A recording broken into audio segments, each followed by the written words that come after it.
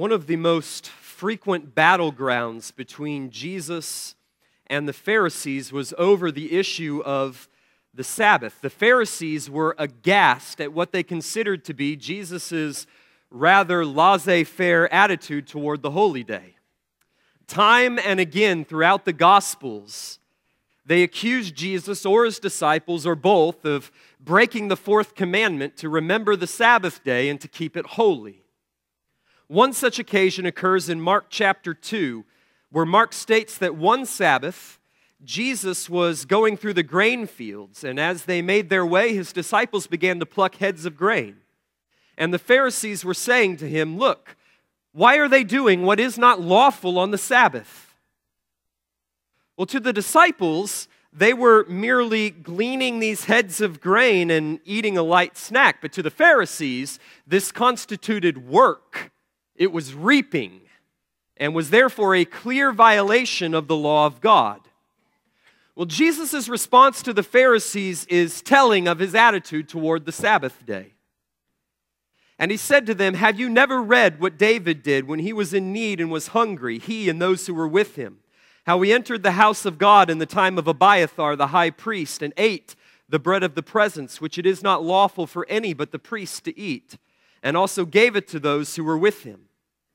And he said to them, the Sabbath was made for man, not man for the Sabbath. So the Son of Man is Lord even of the Sabbath." It is these last two statements in Mark chapter 2 that command our attention this morning. See, the Pharisees had totally missed the mark when it came to understanding the Sabbath day, just as they had with the entire law.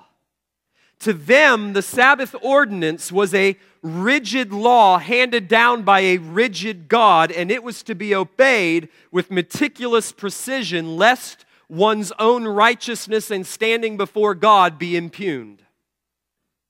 Which is not unlike the way many Christians today approach church attendance or daily Bible reading. Something they do for God in order to establish their own righteousness and put God in their debt so that He is obligated to bless them with grace. It's the very essence of legalism. But Jesus says to the Pharisees, in their legalism, the Sabbath was made for man, not man for the Sabbath. In essence, Jesus tells them God doesn't need your Sabbath keeping. He's not impressed by your rigorous, joyless adherence to the fourth commandment. The Sabbath is a gift, and you've totally missed it. God made it for your benefit, not for His. The Sabbath was made to serve man. Man was not made to serve the Sabbath. And then Jesus goes one step further by claiming to have authority over the Sabbath. So the Son of Man is Lord, even of the Sabbath. The Sabbath was made for man. What did Jesus mean? Well, many people think that the Sabbath ordinance was instituted at Mount Sinai, that the first time anybody had ever heard of the Sabbath day thing was Exodus chapter 20, when the law was given to the people of Israel through Moses, and therefore that it only applies to the Old Testament nation of Israel. But in Mark 2:27, Jesus seems to reach back even further, beyond Mount Sinai to creation itself. The Sabbath was made for man, for all mankind.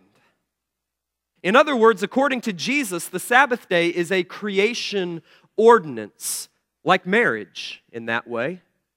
It's part of God's original design for a perfect and unfallen humanity, untainted by the stain of sin.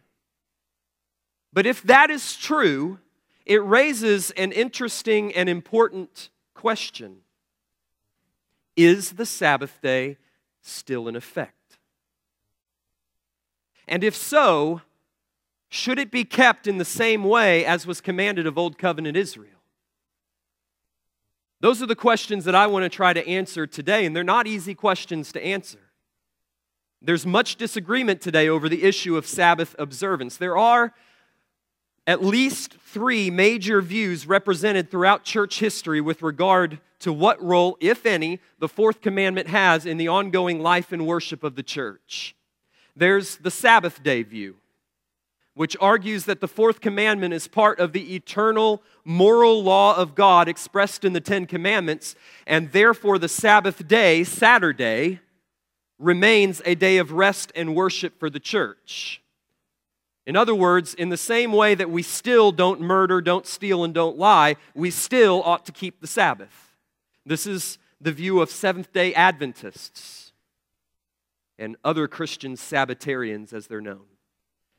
Then there's the Christian Sabbath view, which says that ever since the resurrection of Christ and the dawning of the new covenant, the Sabbath day, Saturday, has been transformed into the Lord's day, Sunday. The spirit and intent of the fourth commandment remains the same, but Sunday is now the one day in 7 that is to be kept holy through rest and worship. This has been the dominant view among the Protestant churches since the Reformation. It's been the view of the Catholic Church throughout its history. Many of our more senior members here will remember a day and an age when certain blue laws were in place, meaning that restaurants and stores were prohibited from being open on the Lord's Day. Well, these blue laws reflected the influence which the Christian Sabbath view had on Middle America until as recently as a few generations ago. Then, thirdly, there's the fulfillment view, which says that since Christ is the fulfillment of the law, Romans 10:4, then the Sabbath command was fulfilled in Christ in His death and resurrection. All believers enter into the final Sabbath rest of the new covenant, Hebrews 4. Therefore, the Sabbath command of the old covenant is no longer binding upon the new covenant church. This is probably the dominant view of today's evangelicals, who will point out that while the other 9 commandments are repeated in some way or some form in the New Testament, the Sabbath commandment is not. I would tend to agree if it were not for the fact that I believe the Sabbath ordinance predates the giving of the law at Mount Sinai. All 3 of these views have differing degrees of merit, and I personally hold to a hybrid of the second and the third view. I believe that the Sabbath command of the Old Covenant has been fulfilled in Christ, that through faith in Him, we enter by faith into the Sabbath rest of the New Covenant. Spiritually speaking, we who believe have entered back into Eden, into God's presence. But we've not yet entered into the true Sabbath rest in all of its fullness. So the Sabbath ordinance belongs to the Old Covenant, not merely to the Old Covenant, it belongs to the old creation, rather. And we have not yet entered into the new creation in all of its fullness. We've entered by faith spiritually into the new creation, but we are still bodily a part of this old creation. We live in this age between the first coming and the second coming of Christ. We live in this age of already and not yet, where we have already received and entered into the benefits of Christ's new covenant work. And we've not yet entered into those benefits in all of their fullness and all of their consummation. Therefore, I think that while we still exist in these mortal bodies and while our souls are still prone to weakness and sin and strife and doubt and despair, I believe the spirit and the intent of the Sabbath day remains, and that until the Lord comes, the Lord's day, namely Sunday, should be sanctified, kept holy by the New Covenant Church as a day of rest and worship, a day of recreation and restoration of both body and soul. However, this is where you'll find the hybrid view. What I just told you was the second view, the Christian Sabbath. Here's where the hybrid comes in, the third view. We must avoid the legalism which marked the Pharisees of Jesus' day and has often marked the church's Sabbath observance among Protestants ever since. After all, it is true. It is gloriously true what we sang earlier, that where the Spirit of the Lord is, there is freedom. We are no longer under law. We, the New Covenant Church, are under grace. Romans 6:14. Therefore, we are free in Christ. And Paul tells us in Galatians 5:1 to never allow ourselves to become yokes or slaves under the law again, under the yoke and bondage of slavery. So how do we walk that line?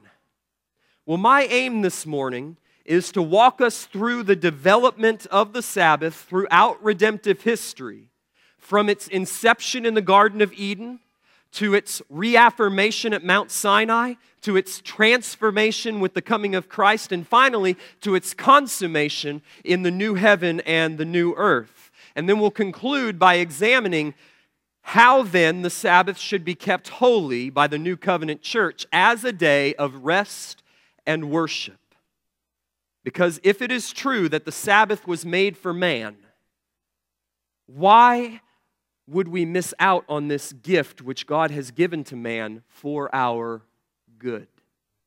We neglect the Sabbath to our own harm. So let's begin, in accordance with the purpose of this series in Genesis, in the beginning, with the inception of the Sabbath in Genesis chapter 2, beginning in verse 1. Thus the heavens and the earth were finished, and all the host of them. And on the seventh day God finished his work that he had done, and he rested on the seventh day from his work that he had done. So God blessed the seventh day and made it holy, because on it God rested from all his work that he had done in creation. Three truths I want to point out from Genesis 2, 1 to 3. Truth number one is this: God made the Sabbath for all men. In other words, not just Israel. God made the Sabbath for all men. It's not explicit in this passage, and I would be the first one to tell you that, but I also think it's very clearly implied. The last thing that God did on the sixth day was to create man in his own image. Genesis 1, 26 and 27, to breathe into man the breath of life. Genesis 2:7. Man is the climax of God's creative power. It's the preeminent display of his creative glory. Everything in the first 6 days was geared towards establishing the covenant people in the covenant land. And on the seventh day, God completed that first covenant week, establishing for man, which men? All men in Adam, this rhythm of work and worship, labor and rest. Remember that the week is a period that is not tied to any natural phenomenon. The day, for instance, that's the time that it takes the earth to spin on its axis with respect to the sun. The month, it's the time it takes the moon to orbit the earth. The year, it's the time it takes the earth to orbit the sun. But where does the week come from? Well, the week is a divine unit of time, 7 being a number symbolic of God's perfection. Just remember and go read Revelation if you doubt that. It's a number symbolizing God's perfection. The week is a divine unit of time established by our Creator to regulate for His image bearers our rhythm of life, this rhythm of work and worship. So the Sabbath commandment is not an old covenant ordinance given for Israel only at Mount Sinai, to be set aside then when Christ came to mediate the new covenant, as were all of the laws regarding sacrifices and ritual purity. The Sabbath doesn't belong to that category. The Sabbath day is a creation ordinance established from the beginning before the fall with the head of the human race for the benefit of all mankind, and therefore is commanded of Adam and all his posterity in no less a way than his marriage. Second, God made the Sabbath day holy. He sanctified it. The Hebrew word is kodesh. He set it apart from the other days and gave it a special purpose. In other words, the seventh day was established for Adam as a day that was not for common use. It was a day that was made holy unto the Lord. To illustrate what that means, to make it holy, I want you to note that the same word in its noun form is used throughout the law to describe the tabernacle and its articles. The tabernacle was not a common tent, and it was not to be used for common use. It was sanctified, it was holy, it was consecrated to God, and it was to be used only for the worship of the God of Israel. The priests, therefore, could not use the tabernacle to host their weekly poker night after the evening sacrifices were completed. The golden lampstand was holy to the Lord. It was not a common lampstand. The high priest, after he had finished performing his evening rites, could not take it out of the tabernacle and use it to light his way back to his own tent. It was sanctified. It was made holy. It was consecrated for a divine purpose, the purpose of bearing the flames that illuminated the holy sanctuary. Well, the same word, the same phrase is used of the Sabbath day. The Sabbath day is not a common day. It's not to be used. It was not to be used. However, Adam and Eve and their descendants wanted it. It was holy. It was sanctified to the Lord. It was consecrated for a special divine significance, which brings us to the third truth, which pertains to the purpose of the Sabbath day. What was God's purpose in sanctifying this seventh day? Well, God made the Sabbath day for rest and for worship. Now again, this is not explicit in Genesis 2, but it is implied, especially given what we learn from later Revelation. Just as God worked in 6 days and rested on the seventh, that's Genesis 2:2, so He intended man to do the same, Genesis 2:15.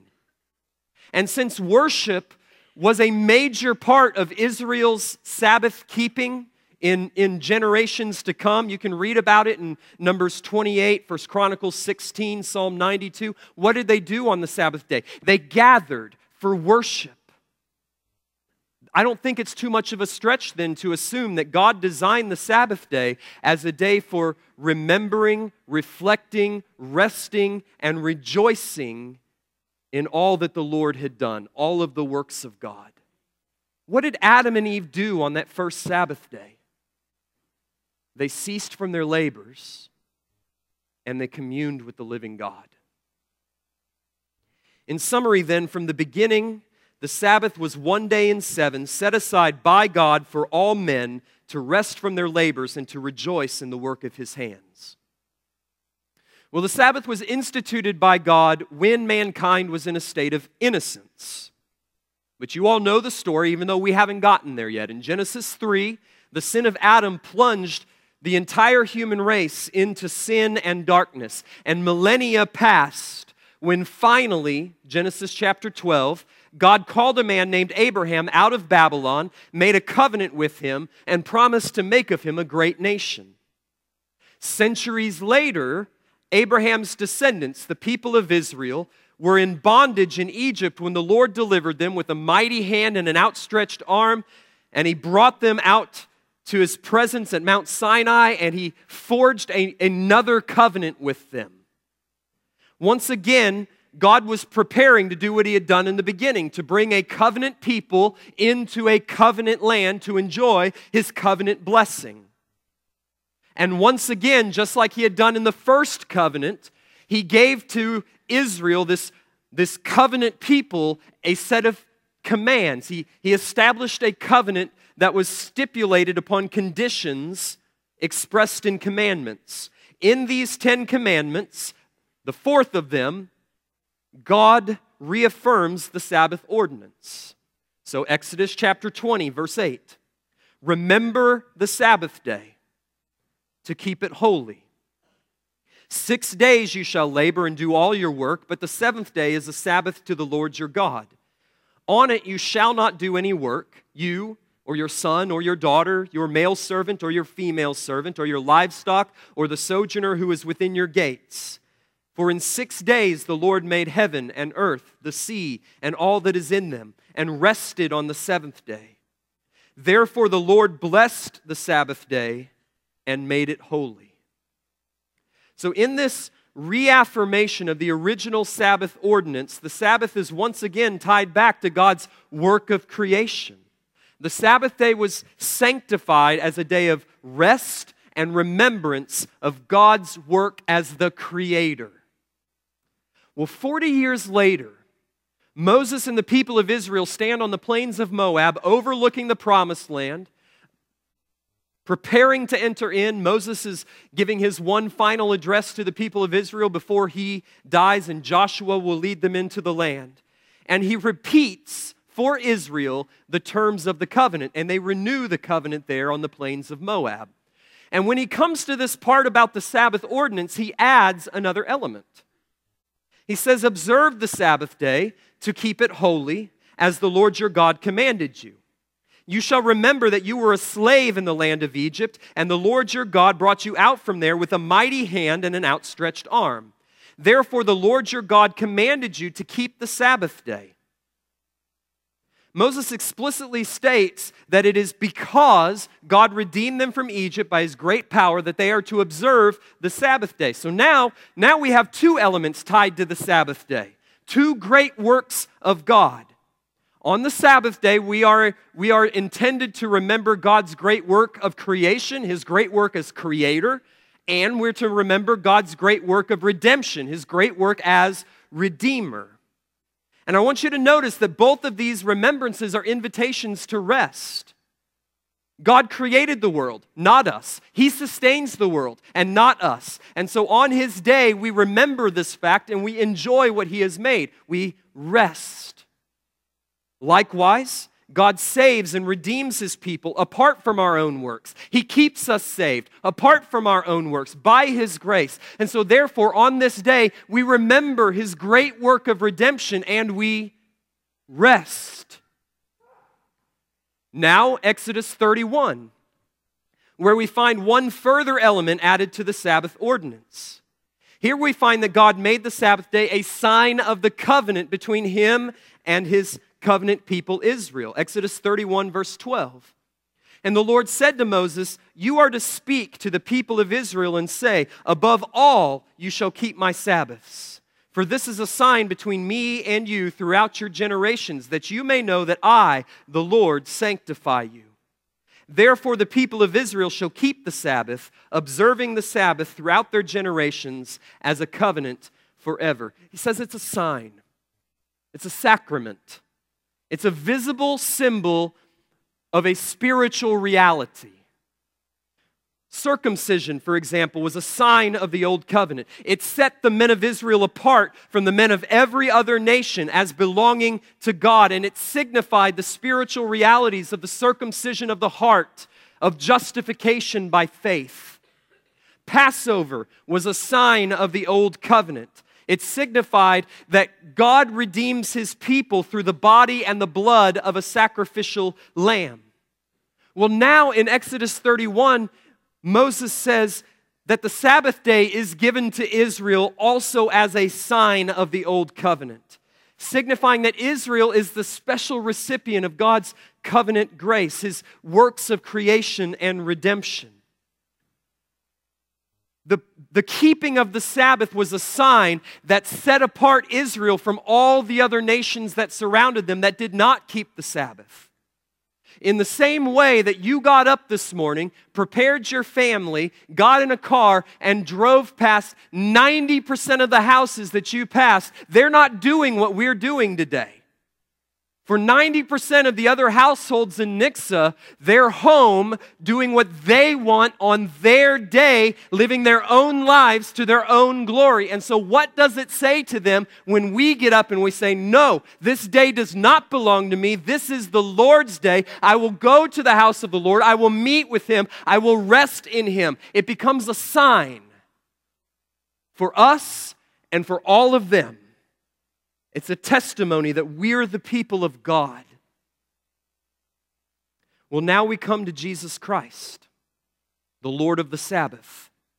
By his death and resurrection, Jesus did not annul or set aside the Sabbath ordinance. He fulfilled and transformed it into a weekly celebration of the full and final redemption which he accomplished by his death and the new creation which he inaugurated by his resurrection from the dead. And so the Sabbath has been transformed. The Sabbath of the old creation has been transformed into the Lord's Day of the new creation.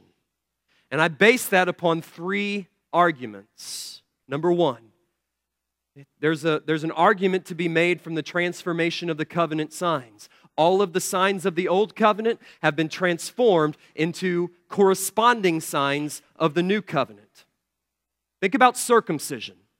Circumcision was a sign of anticipation. It was given to infants before they could believe, before they were born again. They were given a sign of promise that one day there is going to come a Spirit who will circumcise you in your hearts and you will be justified by faith. Well, we go into the new covenant and suddenly the sign of justification by faith and of regeneration is no longer circumcision. It is baptism, which is a sign of accomplishment, which is why only believers ought to be baptized. Those who have been born again and those who have believed, those who have received the sign of the promise. It's not that there's no sign, it's that the sign has been transformed.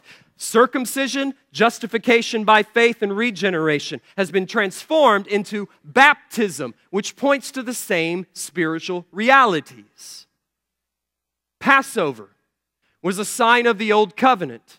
It was a sign of anticipation. Yes, it looked back on the great act of redemption known as the Exodus, but everyone in Israel knew that that was not the Genesis 3:15 redemption. That was not the full and final redemption. How did they know? They had to slaughter the lamb every year.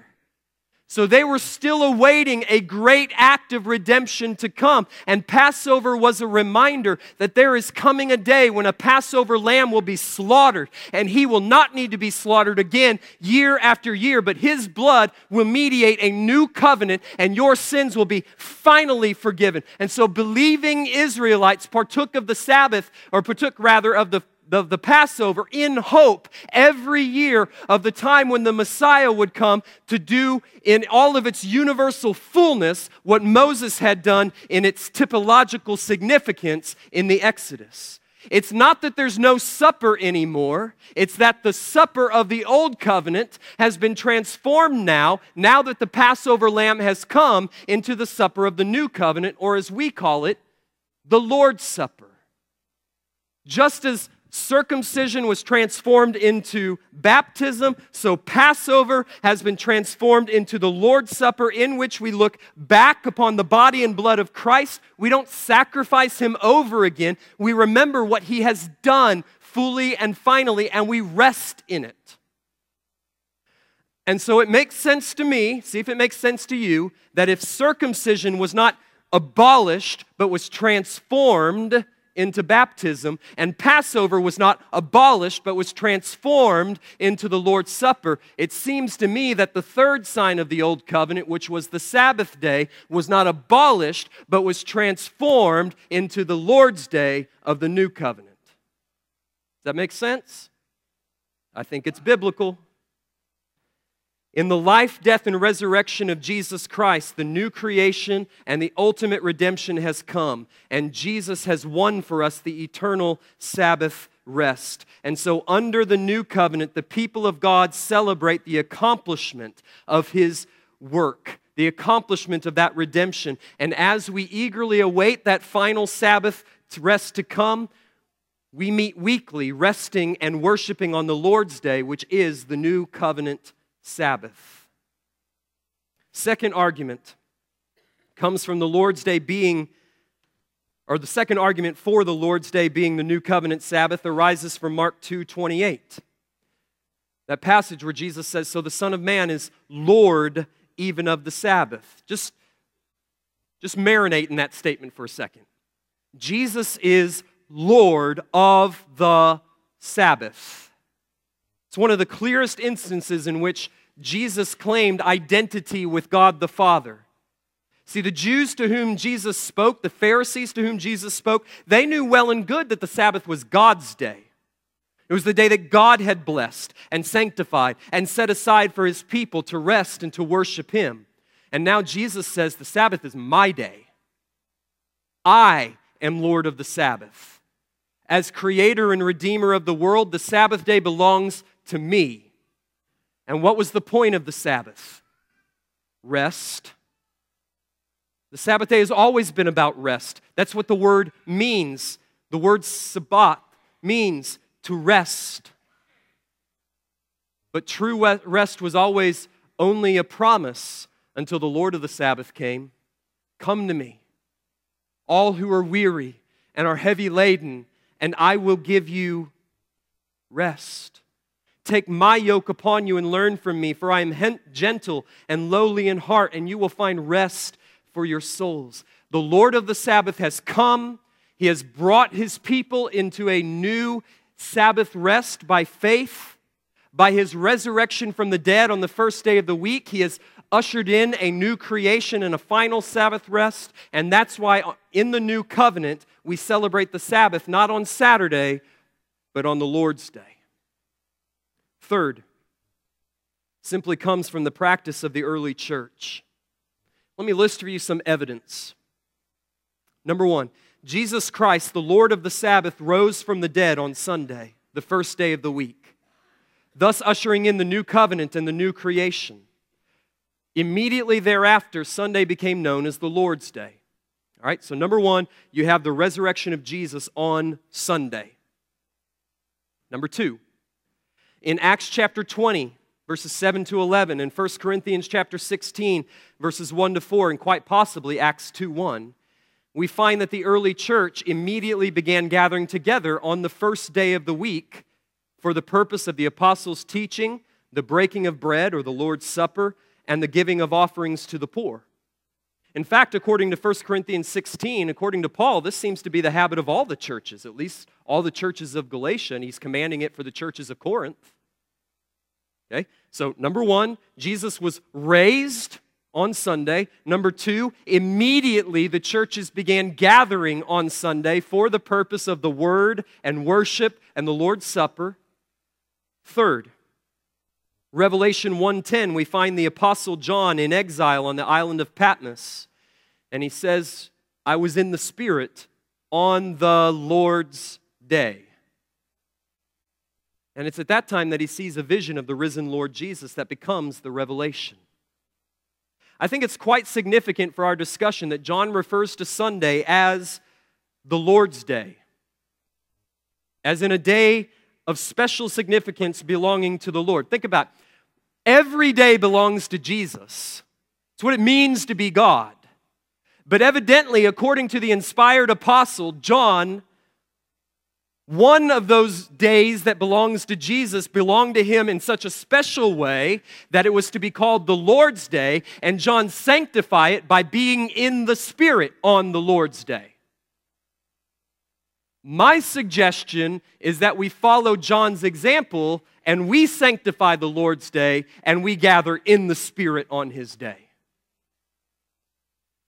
But there is coming the consummation of the Sabbath rest that was accomplished in the death and resurrection of the Lord of the Sabbath. This is what Hebrews 3 and 4 is all about. The author of Hebrews speaks of this final Sabbath rest where he warns his readers of the danger of hearing the word preached but not hearing it with faith.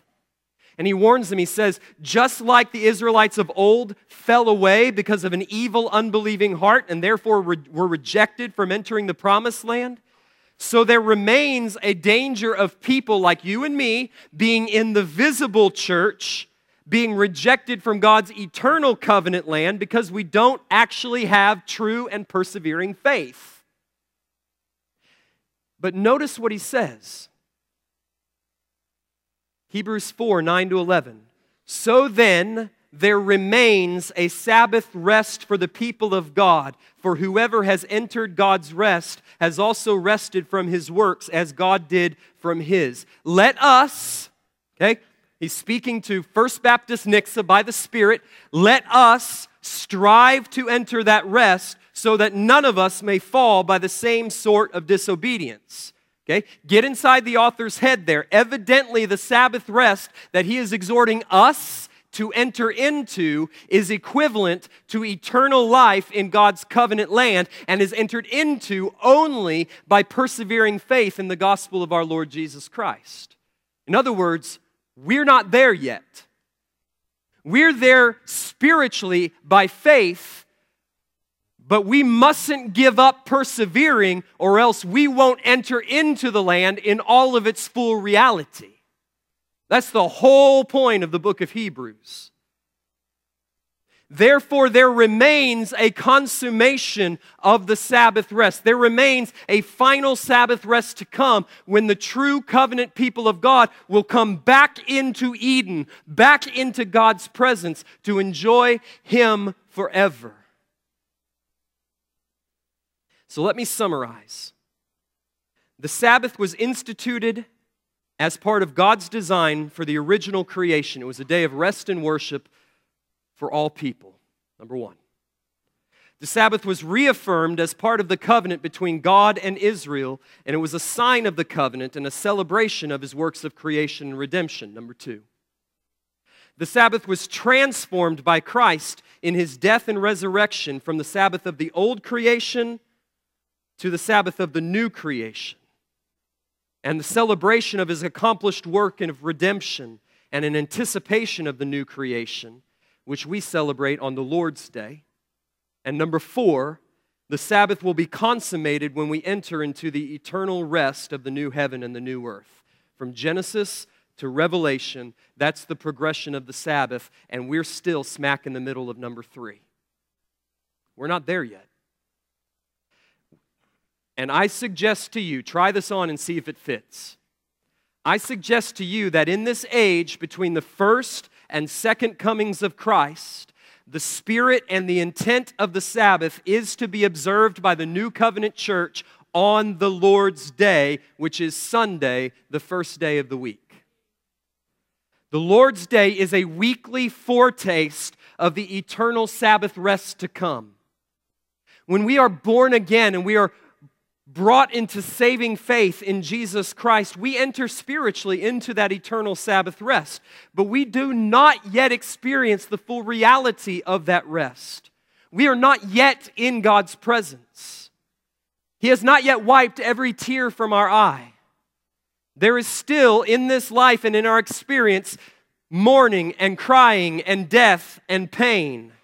There is still sin and struggle and strife. There is still doubt and despair and depression. The first things have not yet passed away, but we do get foretastes of the glory to come. We are still invited to come, taste and see that the Lord is good. And that coming and that tasting and that seeing and that enjoying in this life is best experienced in the corporate gathering of God's people on God's day in the Spirit of Christ through the Word. Now, I am well aware of the questions that this topic raises in the minds of many, and most of them start with, but can I, fill in the blank, on the Sabbath? Right? What does it mean for the New Covenant Church to keep the Sabbath day holy? Well, I'm not going to do your work for you. I'm not going to give you a list of do's and don'ts. I'm going to suggest to you 4 principles for keeping the Sabbath day holy, and then I'm going to urge you to go work these principles out in your own life and in your own family. And we'll work through these next week during Connect. Principle number 1. If what I've said is true, here's principle number 1. The Lord's Day should be a day of rest and worship. It should be a day of restoration of both body and soul. In general, then, this means that you ought to rest from your usual labors and do those things which restore and recreate your body. Take a nap. Take a walk. Take a run. Do whatever it is that restores and recreates your body for the week ahead. God has given you this day as a gift for just that. And then it means that you should gather with the Lord's people that the Lord may restore your soul through the word and worship. Come here on Sunday morning and allow the Lord to refill your soul, and then go home and refill your body. That's what number 1 means. Number 2, the Lord's Day should be sanctified. It should be set apart. It should be made holy from the other 6 for yourself and for your family. So together, you should think about ways to show yourself, to show your children, to show your unbelieving family and friends and neighbors that Sunday is different. It's different. It's not my day. It's the Lord's day. If your Sunday doesn't look any different than your unbelieving family's Sunday, there's a problem. Number 3, the Lord's day should be a delight and not a duty. I get this from Isaiah 58, where the Lord calls upon His people not only to keep the Sabbath day holy, but to call it a delight. With the promise that then, if you will call the Sabbath day a delight, then you shall take delight in the Lord, and I will make you ride on the heights of the earth. Trust me in this, He says. Take my promise of Sabbath rest and try it on. The Sabbath was made for man. It is a gift of grace. It is good for you, for your body and for your soul. Don't make it a drudgery. Our God is a God of boundless joy, and He wants you to share in His delight. Number 4, and this is important. I want everybody to look up here. How you practice the Lord's Day is a matter of personal conscience and Christian freedom, and none of us should be the judge of any other of us in this regard. In other words, don't be a legalist. Don't be a Pharisee. It doesn't end well for them. Now, I've given you my opinion on this issue, which I believe is backed up by Scripture and the history of the church. But you may not have found my argument convincing, and that's okay. Paul ran into that. And he wrote to the Roman church.